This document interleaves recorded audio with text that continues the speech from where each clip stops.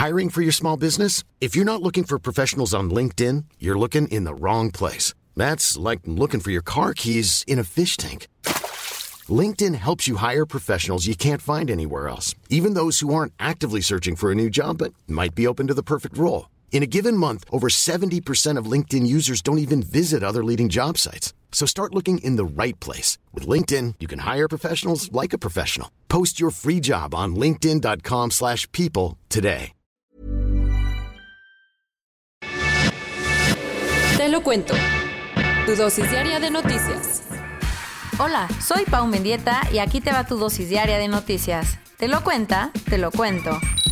0 y van 2. Donald Trump y su historia al convertirse en el único presidente de Estados Unidos en recibir un segundo impeachment. Se veía venir.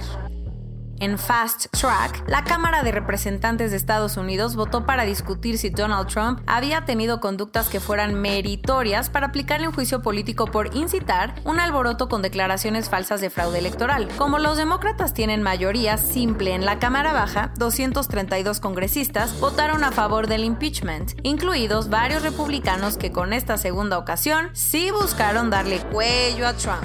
Segunda ocasión, sí. En diciembre de 2019, la Cámara de Representantes también votó a favor de un juicio político contra el presidente, argumentando abuso de poder y obstrucción para que el Congreso hiciera su trabajo. En aquella ocasión, el tema era que Trump había presionado a varios funcionarios ucranianos, incluido el mismísimo presidente, para que le dieran información y con ello dañar a Joe Biden en la campaña. Volviendo al segundo impeachment. Ahora la Speaker de la Cámara de Representantes, Nancy Pelosi, mandará todo al Senado para que juzguen al presidente y en su caso lo destituyan, haciéndole imposible competir por la presidencia en 2024. Pero no creas que el camino es fácil porque el Senado no sesionará hasta el 19 de enero, un día antes de que Biden tome protesta. Para que Donald sea destituido, los líderes de ambos partidos en la Cámara Alta se tendrían que poner de acuerdo y convocar una sesión extraordinaria antes, algo que se ve en chino.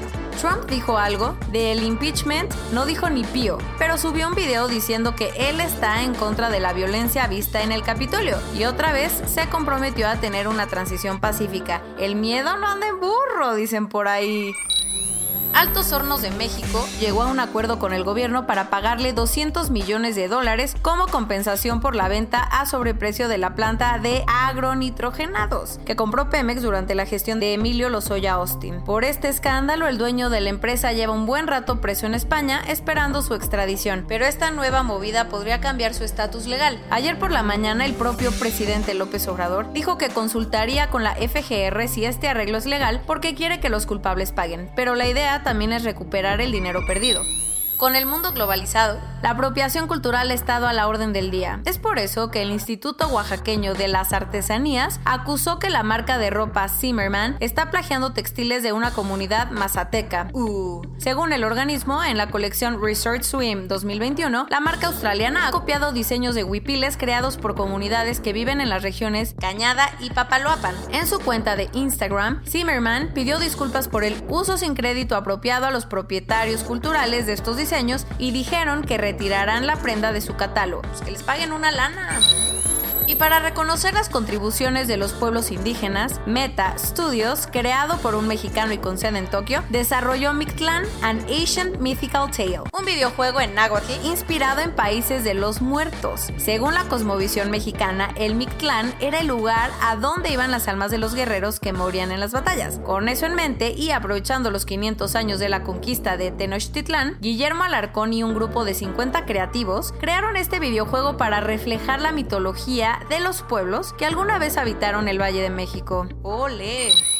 Al parecer, el primer ministro de Estonia le hizo honor a su apellido, así que no le quedó de otra más que presentar su renuncia por una investigación de corrupción que hay en contra de su partido. La fiscalía informó que está tomando pasos firmes para investigar al Partido del Centro por supuestamente desviar fondos públicos para beneficiar a una empresa inmobiliaria a cambio de favorcitos, apoyo político y financiero. Como las cosas están calientes a Yuri Ratas, no le quedó de otra más que hacerse a un lado del puesto de primer ministro.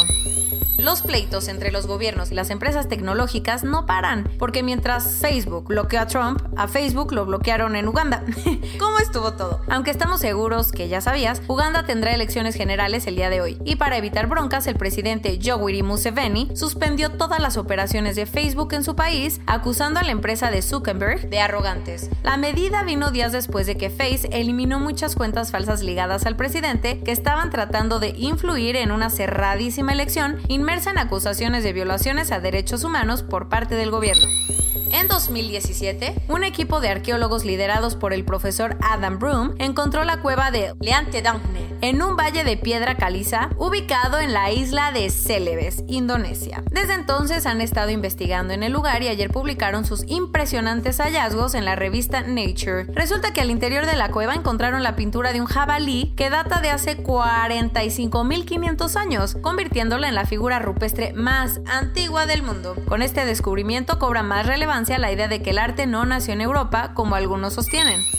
Corona News Global en el mundo. A nivel global ya hay más de 92.264.000 casos y hasta ayer en la noche al menos 1.976.000 personas habían muerto. En México, 1.571.901 personas se han enfermado de COVID-19 y desafortunadamente 136.917 han muerto. Lo bueno es que 192.567 personas ya han sido vacunadas. Por eso se te exhorta, ¿verdad? Que te quedes en tu casa. Gracias, muy amable. En un solo día se vacunaron a más de 94.000 personas en México, un número mucho mayor que el promedio de 4.000 inmunizaciones que se habían registrado en las últimas semanas. En 4 días se ocuparon la mitad de las camas que tenía el IMSS la semana pasada para tratar a pacientes con COVID en la Ciudad de México. Así que actualmente el Seguro Social solo cuenta con 42 camas para atención general e intubación en toda la CDMX. Ayer empezó la vacunación en varios estados del país, como Jalisco, Nayarit, Puebla, Guanajuato y Quintana Roo. La Asociación Nacional de Tiendas de Autoservicio iniciaron trámites para poder importar y comercializar la vacuna de COVID-19 y ayudar al gobierno para inmunizar a más gente en menor tiempo. Morena rechazó la propuesta del PAN para usar el dinero de la remodelación del estadio de béisbol de las Guacamayas de Palenque en atención a pacientes con COVID. Muy interesantes las prioridades. Con 115 casos en un solo día, China experimentó la cifra más alta de contagios en 24 horas desde hace más de 5 meses. Para evitar más contagios, la NBA impuso varias reglas a sus jugadores. Algunas de ellas, los basquetbolistas no podrán salir de sus casas las próximas 2 semanas y los abrazos y saludos de manos estarán prohibidos.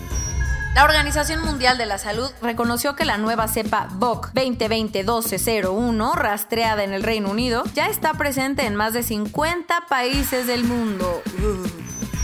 La saturación de hospitales en el Reino Unido está llegando a tal nivel que el gobierno ya está trabajando para poder habilitar hoteles para pacientes que se estén recuperando y con ello ampliar la capacidad hospitalaria.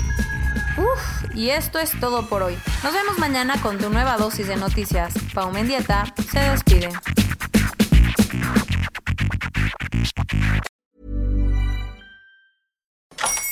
Hola, buenos días, mi pana. Buenos días, bienvenido a Sherwin-Williams. ¡Ey! ¿Qué onda, compadre? ¿Qué onda? Ya tengo lista la pintura que ordenaste en el ProPlus app. Con más de 6,000 representantes en nuestras tiendas listos para atenderte en tu idioma y beneficios para contratistas que encontrarás en aliadopro.com. En Sherwin-Williams somos el aliado del pro.